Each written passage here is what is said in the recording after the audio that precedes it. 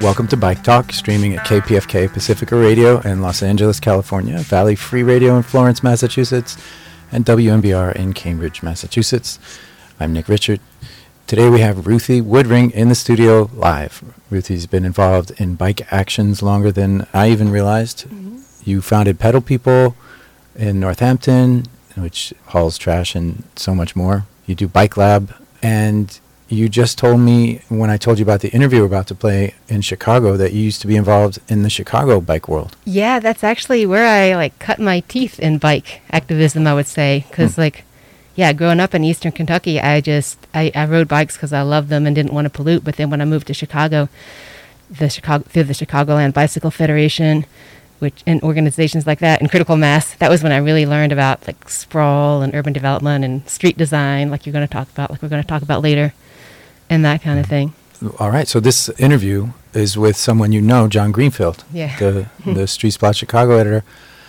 He wrote an article about the recent car killing of a 3-year-old who was biking on her mother's bike on what should have been a safe street. It had a daycare on the street. It was a slow street, but that slow street designation was taken away. And it's also with Rebecca Ressman, who's the Chicago Family Biking founder. Let's play the interview. So John is the author of the post on Streets blog called Lily Grace Shambrook 3, Killed by Trucker, is second recent child fatality on or near Leland. But we start with Rebecca.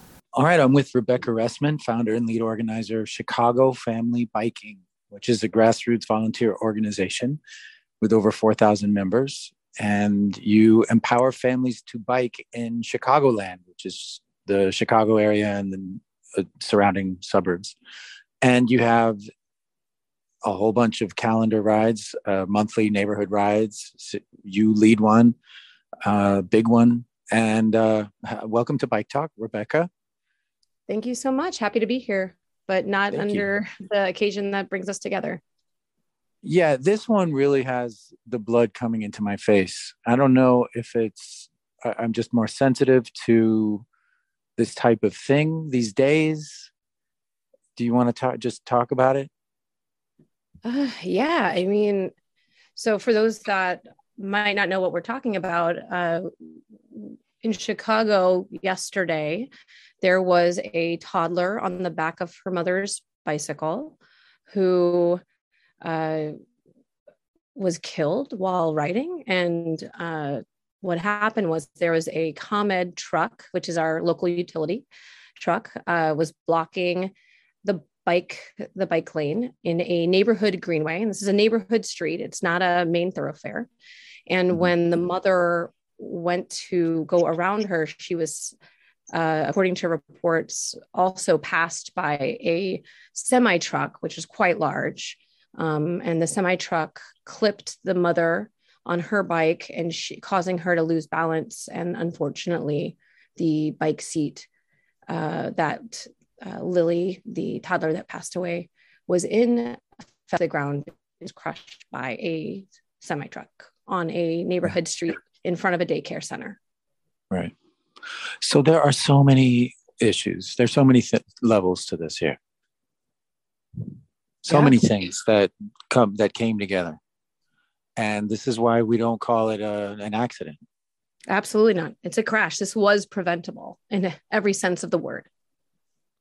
I mean, you shouldn't have been parking in the bike lane. You know, the company that the truck was. People outside of Chicago don't know. ComEd is the supplier of our electricity in Chicago. So we all pay ComEd. If you have electricity, you pay ComEd. And part of your money has now funded this incident, unfortunately. Mm-hmm. Yeah. And so this happens all the time. This is for a couple of reasons. There's no enforcement and there's no actual barriers. They're not protected bike lanes. Right? Yeah. And like you said, there's a real lack of accountability that we see. And it's not just with utilities, it's with delivery trucks, it's with individuals that choose to double park. We also see a lot of interruptions to the normal traffic patterns due to construction, especially in Chicago. We're always under construction. And unfortunately, what we're left with is these unpredictable experiences for people driving, but also for people biking and walking, which are the most vulnerable in these situations. But yeah, if we're going to make our streets safer, this isn't one person's problem or one company's problem or one city worker's problem. This is all of our problems. And that's why our organization's actually issuing a call to action that extends from our elected officials all the way to everyone that lives here. You know, our city officials, our mayor, our 50 aldermen in the city of Chicago, we want to see them prioritize pedestrian and bike safety over parking by implementing expert recommended road designs instead of what we see so often is where they get watered down or compromised because you have a NIMBY crowd concerned about fill in the blank, you know, whether it's parking or people that live outside the neighborhood riding by their home, but they get involved. And then we kind of destroy the heart of these projects. We're also calling on them to really investigate how to make large commercial trucks live in our streets without killing us, right? We need to see them outfitted with safety measures like side guards. We need to see, we need to see enforcement and then limitations also of where they're allowed to be. And from what I've heard,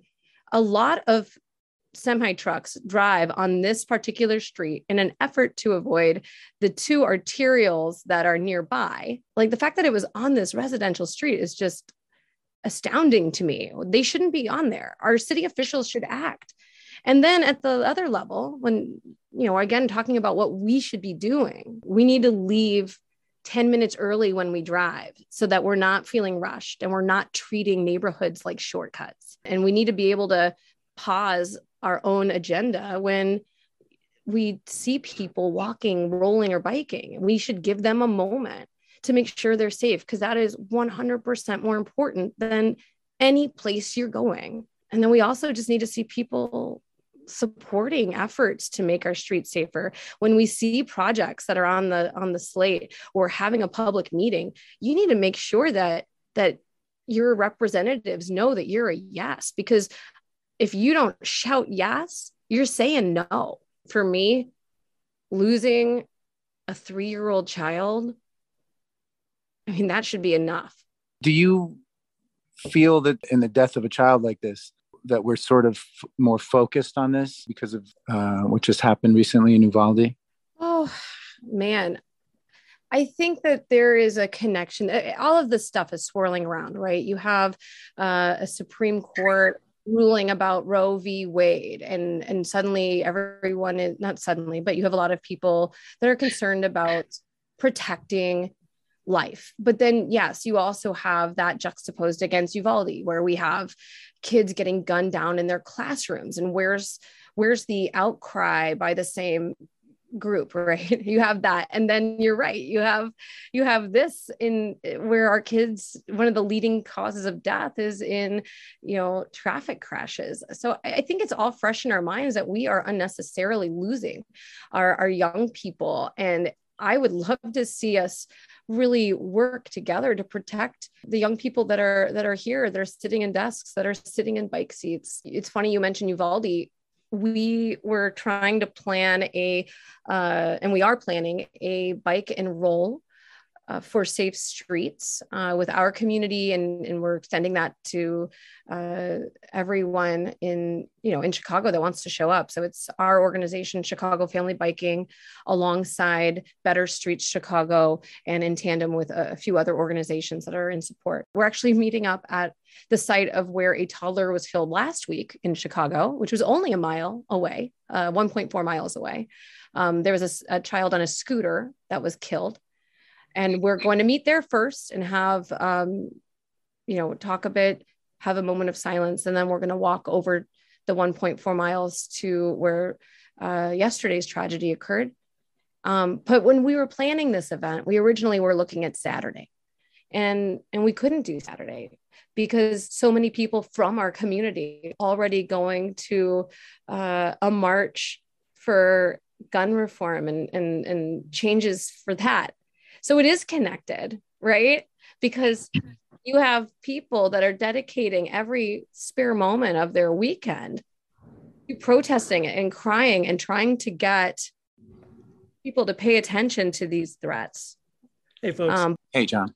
Hey, John. Took a while for me to get on. I guess it wouldn't be a Zoom meeting without having some technical difficulties first. John, in your article on Streets blog, there were so many issues to untangle here. I mean, there's a daycare on the street. It was a slow street. They removed the slow street because of driver complaints and the fact that it was winter. There was a truck parked in the bike lane. The truck was a utility truck for the city utility. In the regular lane, the mother was hit by a semi truck. I mean, how many things are wrong with this picture? Yeah, it was kind of a perfect storm. There's some question about, like, one theory there is that trucks use this as a route because the next major street, 1 block north, Lawrence Avenue, has a low viaduct. It's only 11 foot 6 inches high. And the viaduct on Leland Avenue, where this street happened, is higher than that because it was recently reconstructed. So that might be why this huge semi truck was on a bike route. I just learned from the CTA that they're reconstructing the Lawrence Viaduct, so that'll be taller in the future. So maybe that'll help keep trucks off Leland. But I mean, this could have been a slow street. It's got a daycare on the street. Why can't a street with a daycare automatically have a slow street? Yeah, another issue this brings up is, like, even, neighborhood greenways in Chicago are basically what the rest of the country calls bike boulevards. So these are bike priority side streets. And when these were first proposed in Chicago several years ago, the initial proposal was to use traffic diverters, which basically make it impossible to have non-local traffic on a road, impossible to use the road as a cut through. If this was going on in, like, Berkeley, California, this would be a street with traffic diverters where local people could drive to their houses. You'd be able to access particular blocks, but it wouldn't be possible for drivers to use these as cut through routes, as alternatives to arterials. So if that had happened, this truck probably wouldn't have been on the street. Instead, what our neighborhood greenways are simply, we get some sharrows, some bike and chevron markings on the street, maybe some speed humps, maybe some sidewalk bump outs, maybe some contraflow bike lanes, but there's not really much there that keeps people from using these routes as cut throughs when that kind of traffic should really be on arterial streets. What would you like to see? I'd like to see Chicago start doing what the rest of the country that does bike boulevards does, which is use traffic diverters to say, like, hey, side streets are for walking, biking, and local traffic. They're not for huge semi trucks to use as pass-throughs. And the reason that we can't get that is because commuters don't want to change their ways. Yeah, just, people get very touchy, at least in Chicago, when you say, like, okay, we know you're used to using this street as a shortcut, so you don't have to deal with traffic jams on the nearby arterial, or, like, you're used to coming and going from your house a certain specific way, but, like, we're asking you to not use this as a cut through. We're asking you to detour a couple blocks in order to have a safer street. And for people who live on the street, obviously the benefit is you're going to have less people driving by your house. It'll be safer for you to walk and bike on the street. That's really something we should campaign for harder in Chicago, is to get proper bike boulevards here. So when a 3-year-old is killed on her mother's bike, maybe that creates a rallying point for a campaign. Yeah, I think we could really be at a turning point here because, as you know, it wasn't just that Lily was killed on a bicycle in Uptown on Leland Avenue, but exactly a week before, there was a kid named Rafi Cardenas. He was almost 3, and he was killed by an SUV driver when he rode a scooter off the sidewalk into an intersection. So this is, like, pretty much the same street. Rafi's case was a half block south. So, it's 2 neighborhoods next to each other. They're both places that are known as being bike and pedestrian friendly. They've got aldermen who basically get these issues, but, we still couldn't figure out a way to prevent these deaths. So I think we're going to see a lot more interest in making streets safer for children and families. The march on Sunday could be powerful to help raise awareness of this issue. Rebecca, this is the march that you were talking about, an event on Saturday, but yes, on Sunday we are having a walk and roll for Safer Streets event, and we'll start at a Lincoln Square location and then walk and roll to the Uptown location. I would love to piggyback on some things that you're saying, John, because, our organization, Chicago Family Biking, we're really thinking about how to demand change and what does that look like? And we can all say we want safer streets, but what's the action plan? So I like what you were saying about designing real bike boulevards. And I'll tell you, that's one of our call to actions for, IDOT, CDOT, Mayor Lori Lightfoot of Chicago, and all 50 of Chicago's aldermen, is to prioritize pedestrian and bike safety over the parking by implementing the expert recommended road designs that were being presented and not water them down based on the small but loud crowd that is against this because they're anti-bike or they're, the typical NIMBYs, or they don't want to change their behavior. We're so tired of compromising the heart of what these projects could be because of a few select complaints. And I feel like we just see that chip away at the very real impact that these projects could have time after time, or completely shelve them altogether, which in Chicago means we have a very, very disconnected network of safe streets for people biking. Rebecca was very involved in a campaign on another east-west street. We don't have too many great east-west bike routes in Chicago. That's an issue. So there's a street in a wealthy neighborhood called Lincoln Park, Dickens Avenue. And the Department of Transportation was proposing like a pretty modest change to it to create a neighborhood greenway. And the neighbors, they're just freaked out that they said it was going to divert all this bike traffic on the street, make it really dangerous for pedestrians because they get struck by bicyclists. Someone did like a mailer campaign, like political mailers warning how dangerous this neighborhood greenway was going to be. And Rebecca and Chicago Family Biking did a great job of just getting seemed like dozens of people, families with kids, to show up to a community meeting to voice support for it. And so the project was supposed to be moving forward. I think that might have been 3 years ago that meeting happened. And they still haven't built the thing, although the alderman says it's happening. And I recently found out that there's one particular attorney who lives on the street who has been really doing wild stuff to try to stop this project. I think he's in the process of putting a lawsuit together. We'll probably have some reporting on that on Streets blog soon. Just a case to show you the challenges that come up when you're trying to create safe routes on side streets, just how the neighbors sometimes really act irrational, just come up with all these imaginary concerns about why it would be bad to make the street bike friendly. Well, Rebecca, so you're going to keep organizing. And do you know Families for Safe Streets? I don't think you have one in Chicago. I believe that's the organization that originated out of Transalt, right? In New York. It may have. Yeah, we do not have one. I think there might be some efforts to make a national movement out of it, but I have not seen activity in Chicago. At least no one's approached me about it. I'm usually pretty nosy. John knows.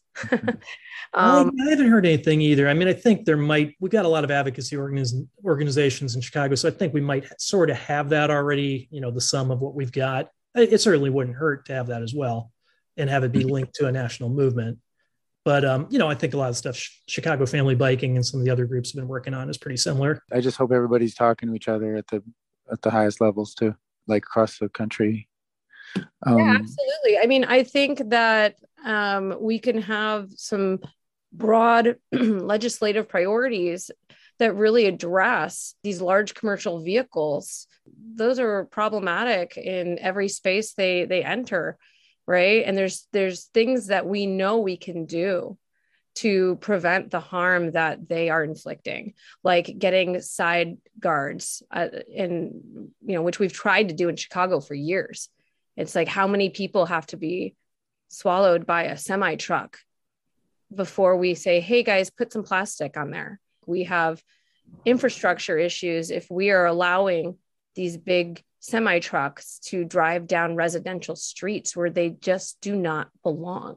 So maybe there's some organizing at the national level that can inform the state level, and then maybe even help with municipalities enact laws and policies that are really thinking about these solutions in a more tangible and actionable way. Well, I know you said you're going to pick up your child. Yeah, children, they had field day today. So I have to go pick them up. I'll be walking. I could bike, but I'm going to walk because it's only a mile. But yeah, and thanks so much for having me on. I'd love to come back and talk to you about all the fun stuff. And I'll tell you, as a person that's spent more than a decade now encouraging people to bike with their babies, this is a really hard week. And I look forward to feeling confident and joyful in sharing the amazing events and smiles that we generally bring to our streets with Chicago Family Biking. And I hope I can do that again on a future episode. But I appreciate being involved today. So thank you. Thank you, Rebecca, for all of your ongoing rides and organizing in Chicago. Thank you, John, for your article. Sure thing. That was Rebecca Ressman, Chicago Family Biking founder, with John Greenfield. John Greenfield is the editor of Chicago Streets blog and author of the post Lily Grace Shambrook, 3 killed by trucker, second recent child fatality on or near Leland. So I'm with Ruthie Woodring in the studio here in Florence, Massachusetts. Yeah, hi Nick. Hi. Thanks for inviting me in today. Yeah, thanks for coming. You got me involved with Valley Free Radio. Mm-hmm. You do so much here. You do Pedal People, Bike Lab, and you were in Chicago at the start of your biking career. Yeah, I moved to Chicago when I was 19 from Eastern Kentucky and started working as a bike messenger there. I moved into the Catholic Worker in Uptown, right around the corner from Leland, where this crash was, and worked as a bike messenger for a little bit. And so hi John, hi Rebecca. I met John doing critical mass and bike-related things in the 90s when I was in Chicago before I moved to Massachusetts. Thanks for y'all's work there. So, sorry about this killing. So when I moved to Northampton, Massachusetts, when I was a messenger in Chicago, I always dreamed about employing myself on a bike, like having my own bike-based business, because as a messenger, I just kind of felt like a cog in the system. Like I'd be delivering packages to Amoco Oil one day and protesting them the next. And plus, it was always just rush, rush, rush. And I loved to ride my bike, but not rush, rush, rush all the time. And always being late. Yeah. Anyway, so then I moved to Chicago. I moved to Massachusetts, and my friend Alex Jarrett, he and I started this business called Pedal People. So Northampton doesn't have any municipal trash pickup service. It's all privatized, and it's always been that way. So we decided it's super inefficient because you'll have different haulers going down the same street, everyone a different day of the week. So I had more of the biking experience, winter biking experience, and he had more of the business kind of mind and computer mind. So he did all the website stuff, and I did more of the bike repair stuff.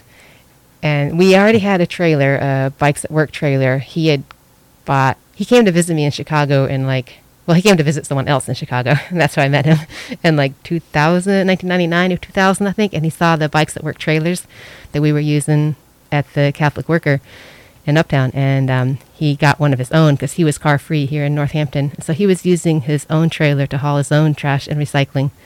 There's a couple of transfer centers in town where we take the trash and recycling. So he was already hauling his own. And we're like, well, we know we can haul our own. Maybe other people will pay us to take theirs. So we started that in 2002.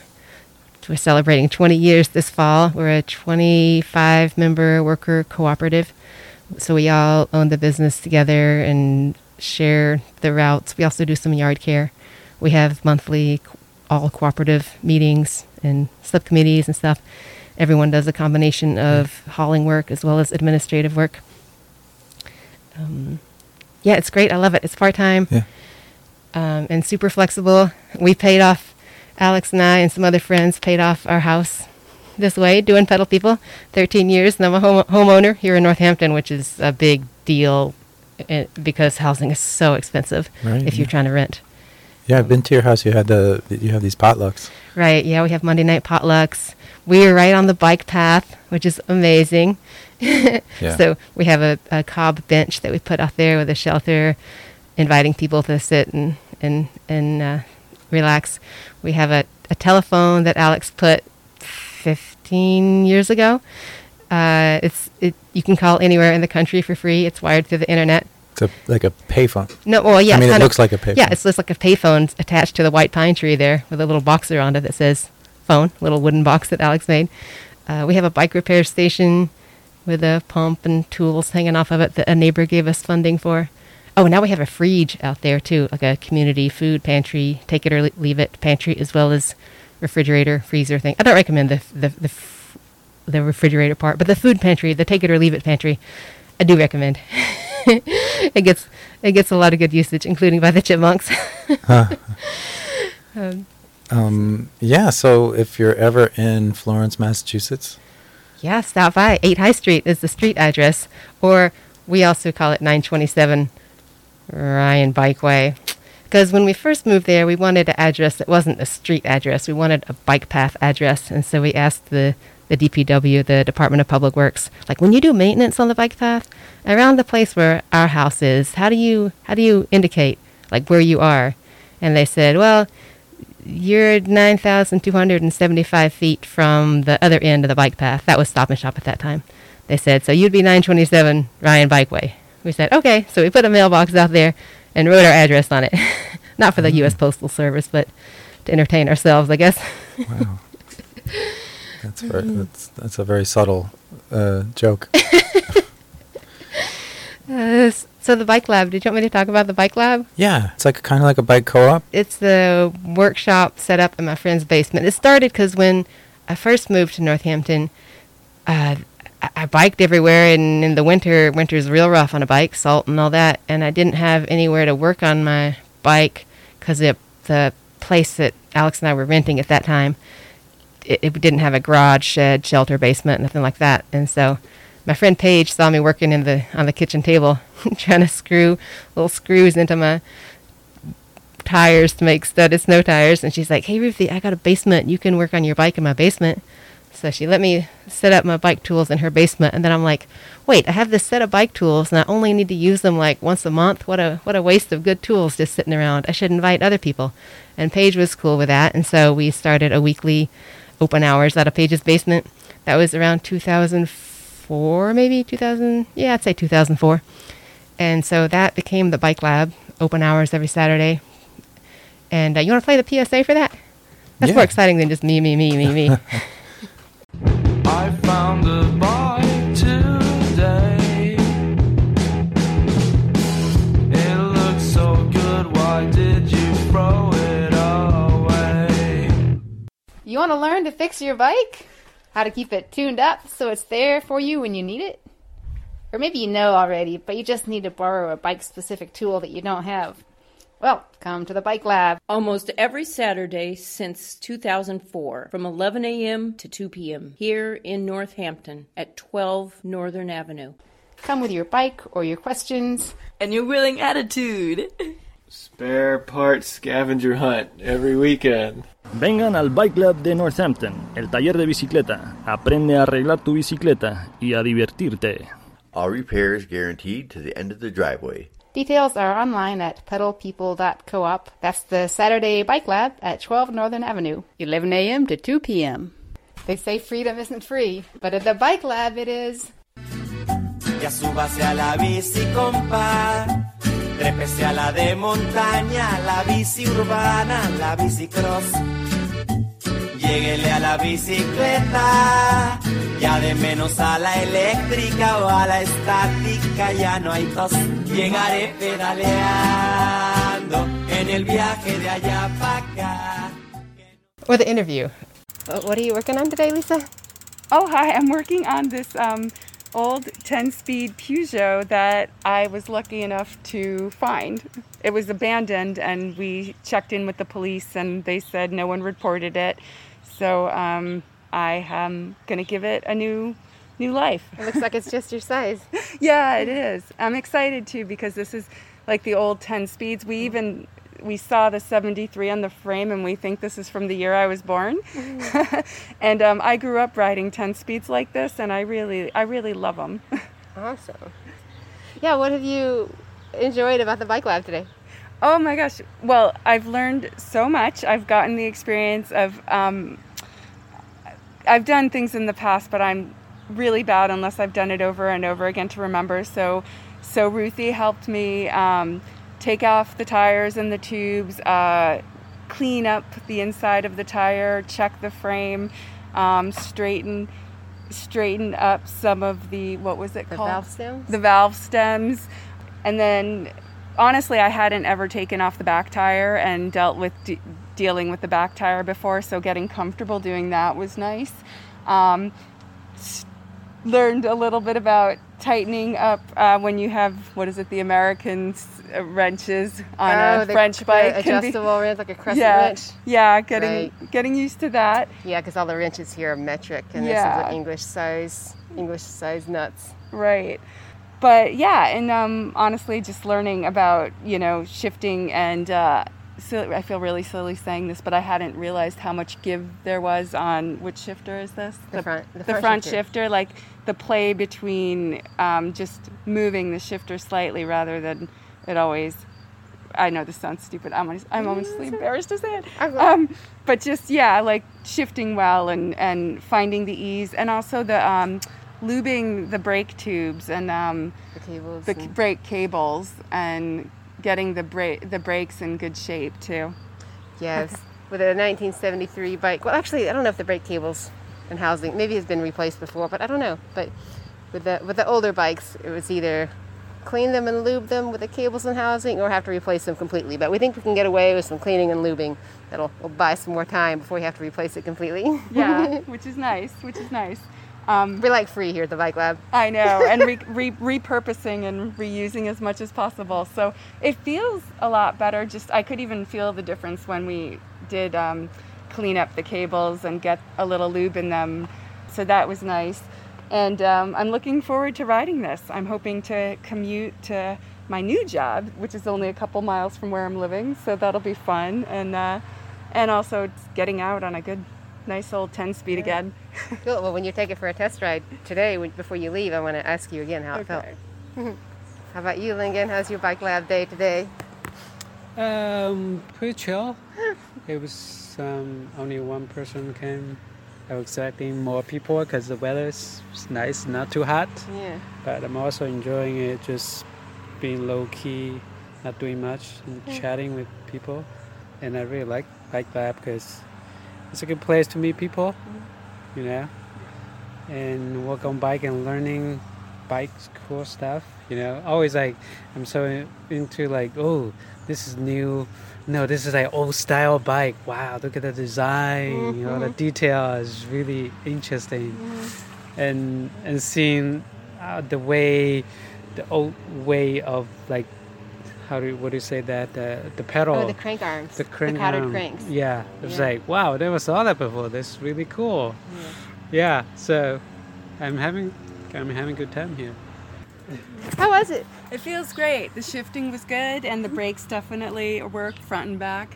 I think it's in good shape and ready to go. I'm excited. This was so great, and I really appreciated, Ruthie, how patient you are. I have to admit, I'll just say it as a woman, it felt really comfortable being here because sometimes I'm very intimidated going into the bike shops with all the experts and stuff, and this was very chill and nice. So thank you. Well said. Bikes. Well, I like bikes. I don't know if people around the world know about this, but in Los Angeles they have bike co-ops that are cooking themed because it started with the bike kitchen. Yeah, the bike kitchen. I went there once in LA. And then they have Bike Wave and the bike oven, the Valley Bikery. Oh, nice. Nice. I was thinking you could be the bike basement too, because it's in a basement, and then. But Bike Lab is, of course, very cool. Yeah. I called it Bike Lab because I was thinking the Bike Lab where you don't have to be a scientist to get mad. I'm not sure I get that. They talk about the mad scientist. Right. Working in the laboratory. Can you get mad working on a bike? Oh yeah. For sure. I'm trying to think what might be the most maddening things. Probably some of the maddening things are when you work on something, you work on all these different parts of a bike, and then you realize, oh wait, that thing that I started out with, you fix up a whole bike, and then you're like, wait a minute, the frame's broken. That kind of thing. Oh, that happens? I mean, that's sort of symbolic. I mean, that sort of kind of thing happens sometimes. Or you work on a bike a lot, and then the final thing, like say, I don't want to give an example off the top of my head without thinking it through, because some bike mechanic out there will be like, oh, she doesn't know what she's talking about. But anyway, the kind of thing where you get most things done, and then you're like, oh shoot, this isn't compatible. Whereas this bike is old, I'm not going to be able to get replacement parts of this same threading or sizing or something. And you're like, ugh. Yeah. And you have other people working with you out there? Sometimes people come sometimes, like my friend Eli Damon, he'll often show up, and he says he's not a bike mechanic, but as long as he's there, there'll be something for him to do. I'm like, Eli, just help them pump up their tire. You know how to pump up a tire, right? Eli, help them fix that flat. Eli, help them get their chain back on.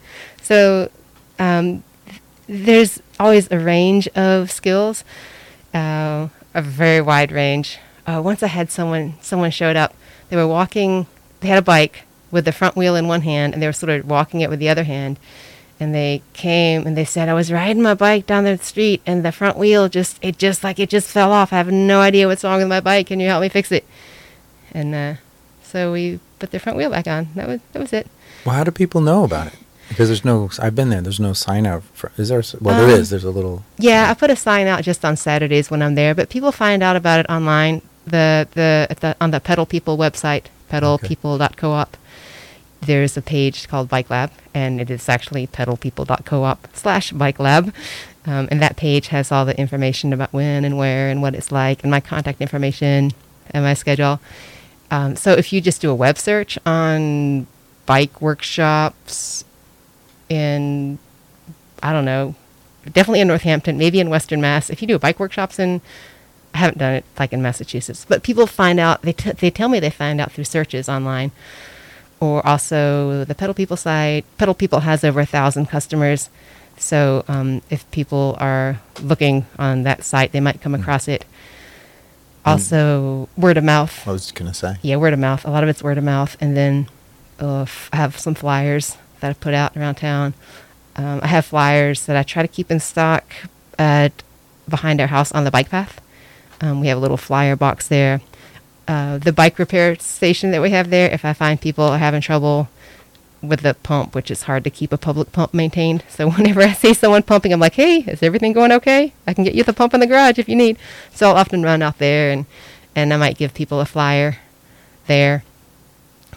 So yeah, usually on any Saturday, anywhere from 2 to 12 people will show up. Yeah, and if people don't show up, then there's lots of bikes there that I can work on, because I'm always collecting bikes for various projects. Should I talk about the Trinidad project? Or did you get some action over there on the computer? No, yeah, I can't get any action on the computer. I don't know why. But I do want to talk about the Trinidad project, but I also had a question about co-ops, or just maybe something that I was thinking, which is that there is kind of a standard mission for a bike co-op, right? Which is to try to get people to work on their own bikes, try to raise awareness of how to fix your bike. Yeah. And so there's this thing, the bike co-op, that it's like a standard thing in a way. Yeah. Uh-huh. Do you have thoughts about that?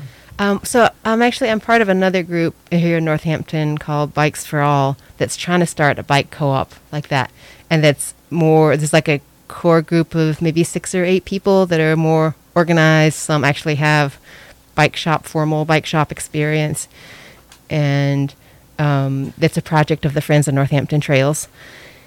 And so, yeah, I think bike co-ops, like ideally, well, I guess I have 2 things to say. I was going to say, ideally, the movement would grow and expand, but then I'm also very wary of assuming that growth is good. Because Because sometimes it's fine to just do what you do and do it well, and we don't have to be obsessed with growing and everything. But I definitely, my ultimate goal is for the society to get around on human power as much as possible, especially like able-bodied people.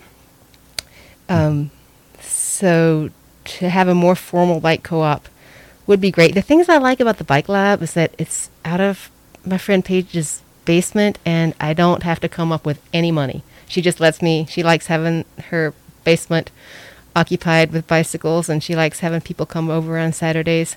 So I have no financial stress on me, and I don't worry about being too organized. I don't have to keep track of things. I don't have any funders. I don't have any like donors that I am like promising anything to. If you were to hear the Bike Lab PSA that's on the computer there, you'd hear Dwayne's voice saying, "All bikes guaranteed to the end of the driveway." Till you're out of sight. But, you know, different people have their skills. So hopefully some of the people that come through the Bike Lab or other people in the community who have those organizational skills and passions will start bike co-ops. I'd like to see, I hope Bikes for All can, you know, start something like that. It's just so expensive to have a space, you know, a good public space. And then once you've got that expense, then you got to make money. And that's not really my MO if I can help it. Yeah. So would you say there's something that a bike co-op has to be or has to do? Gosh, I mean, I think there's all different kinds of models and styles around the country, right? I mean, you know, probably is as much or more than I do. Well, the ones I know in Los Angeles, it's all volunteers, but so you get stand time, and then you give donations. Sometimes they tell you how much it should be, like $7 an hour. And the idea is you try to get people to do the work themselves as much as possible. Yeah. But I've heard that sometimes as the volunteer you forget to let them do that, and you end up doing it yourself. Did you find that? There are definitely occasions at the Bike Lab. There's certain regulars that come that I'll be like, okay, so take the wrench and put it on that nut and turn it clockwise, like righty-tighty, and I hand them the wrench, and then I'm helping someone else, and I turn around, they're just still standing there with the wrench, and I'm like, oh, see, it goes on like this, and turn it that way, and I turn around to help someone else, and the first person's just still standing there with a wrench, saying like, hey, did you hear about the shooting in Texas? I'm like, do you need help with your bike? So occasionally there's people that will come, and there's some people that I know their bike is not going to be rideable for them to ride away from the Bike Lab by the time the Bike Lab is over. And sometimes they end up stepping in and being like, okay, let me just tighten that nut so you can get out of here. But those situations are rare. Most people that come are really excited about learning and just eager to have a space where they can take their time and figure it out, and there's help nearby if they need it, so they're not afraid to take something apart and not be able to get it back together. And I think also having a female mechanic there gives a level of comfort to people that they might not feel walking into more of a bro bike shop. I've heard that a lot. So, and do you find that some people have come back and kept coming back and actually learned a lot? Oh, absolutely. Yeah. There was someone that popped in yesterday when I was at the Bike Lab. They just ran downstairs to the basement and grabbed a couple of brake levers from the used brake lever bucket and left. And you know, like 5-10 years ago, that person's been around. I mean, I've seen that person for the last 10-15 years since the Bike Lab started. But 10 or 15 years ago, they would have just been one of those people that came with their bike and they were like, what do I do? So now it's cool. Like, they can just do their thing, and I can keep on working with someone else who's learning something new. And so you have a lot of bikes, right? Yes, I do have a lot of bikes. Where to go with that? I wish Well, you were going to give bikes to Haiti, right? Well, so I'll go back to the Trinidad project. Let's start with Trinidad. So a few years ago, maybe 4 years ago, I ended up in Trinidad on a farm on the south coast of Trinidad. It was through Workaway with some couch surfing. It's a whole long story how I got there, but to make a long story not as long. Workaway is some kind of... It's the work exchange, international work exchange network, kind of like Woofing or HelpX.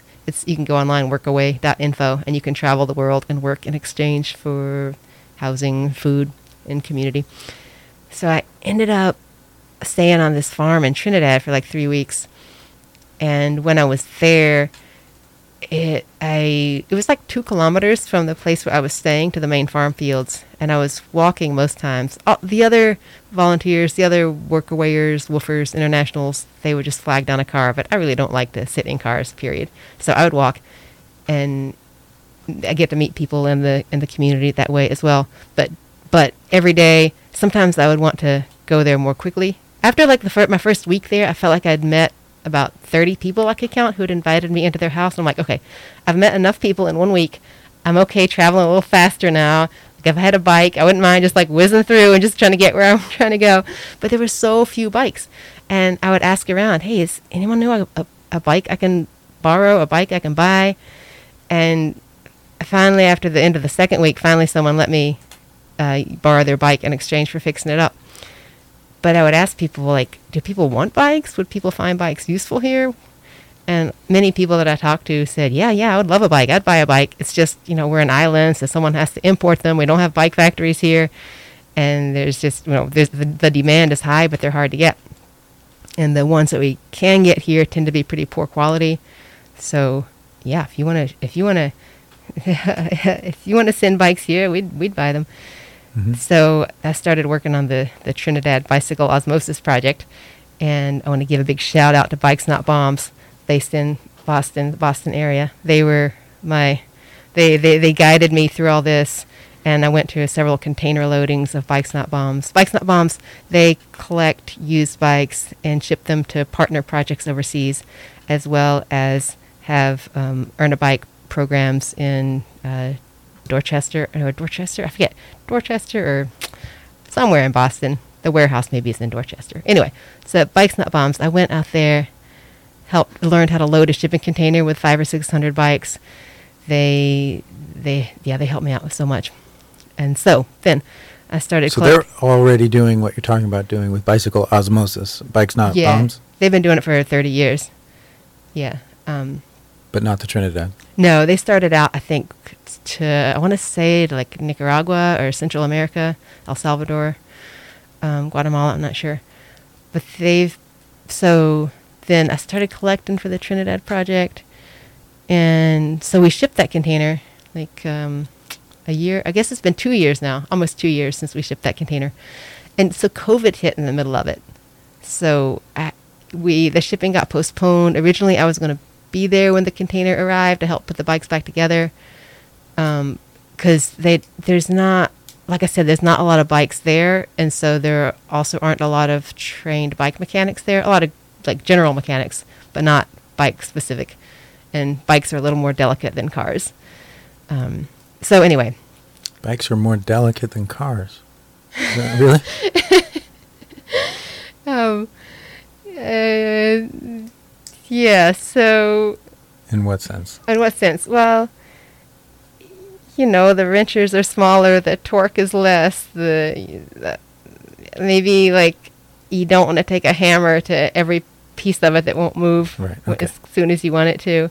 The fine tuning of like the shifting and the gears and all that. Anyway, so the Trinidad project. Anyway, so the bikes shipped. I went down there this past winter to see the aftermath.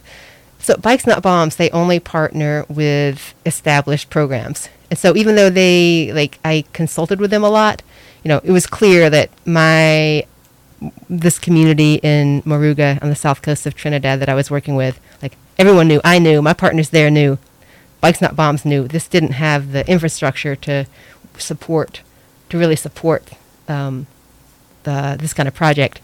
But my farming friends there and I, like, we kind of felt like, well, it's easy for me to get bikes and ship bikes, and the benefits of the project will outweigh the downsides, the drawbacks. And so we decided to go ahead and do it. And as predicted, it was pretty disorganized, quite disorganized. What do you mean infrastructure? Like, I mean, like, roads? there weren't a lot of bike shops. There wasn't like an established bike co-op there that I was working with, for example. It was mostly a friend of a friend who had a big warehouse, who had import experience, who said he could store the bikes. He could receive the tractor trailer with the bikes. They could coordinate unloading of it and storing the bikes, and coordinating reassembling the bikes and redistributing them, selling some, giving some, hiring a mechanic or mechanics to fix them. So I got there a year and a half after the bikes had arrived, because that was how long it took for the borders to reopen after COVID closed them. There were still about 75 bikes left when I got there this past December. Most of them have been sold, given away, stolen, I don't know, abandoned in the ocean, I don't know. But the bikes that were left, I collected, I assembled bikes and tools and parts that were scattered all over the community.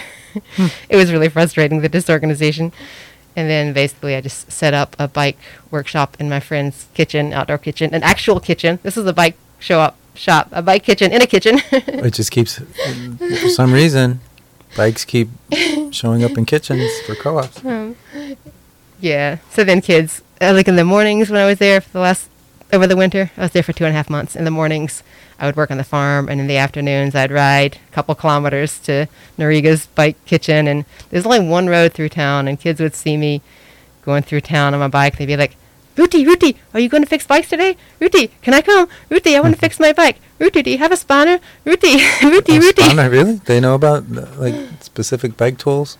Well, it's just because the spanner is what they say for a wrench, what we would call a wrench, because it's British English. Oh.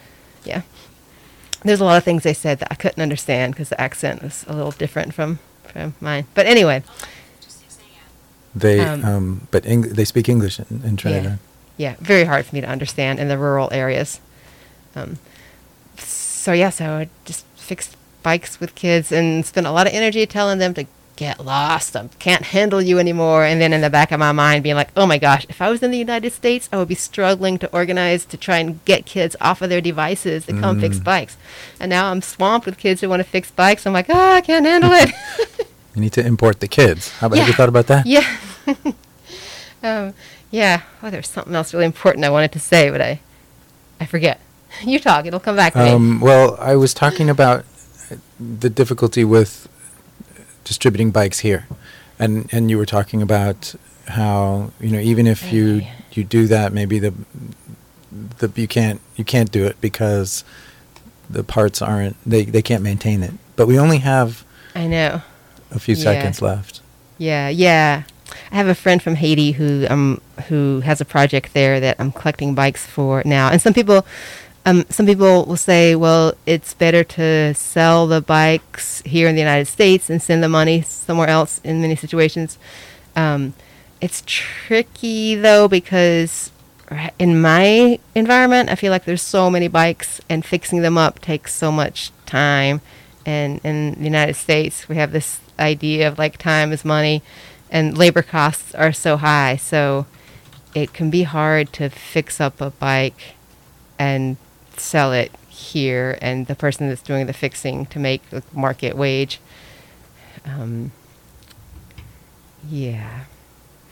Well, there's so much going on. I guess you'll be back to talk about, hopefully. I mean, you are local. This is your radio station. You have a show here. Yeah, I'll talk about it on Out There. Okay. Yeah, Out There. Actually, you take my old Out There slot, but my new Out There slot is Fridays from 4 until 5 on Valley Free Radio. All right, great. And so you can translate that to the time zone of your choice, and you can hear it at valleyfreeradio.org. Thank you, Ruthie, so much for coming. Thank you for getting me involved with Valley Free Radio, and thank you for all the good work. Yeah, thanks for having me on the show today. And anyone listening, you can hear more and get in touch with us at biketalk.org or .com. have a nice week. Automation. Get on your bike, sit on the seat, put your feet on the pedal, and run all around, run all around. Get on your bike, sit on the seat, put your feet on the pedal, and run all around, run all around. Get that car out of my way, I wanna ride my bike today. Keep me fit, get me there, I won't go stinking up the air. Leave behind the daily grind, let your mind unwind. If it's life, pretend to life, better get yourself a bike.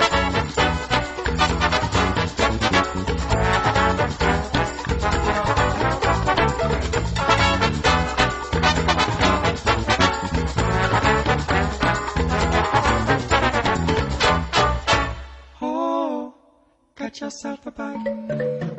Oh, got yourself a bike.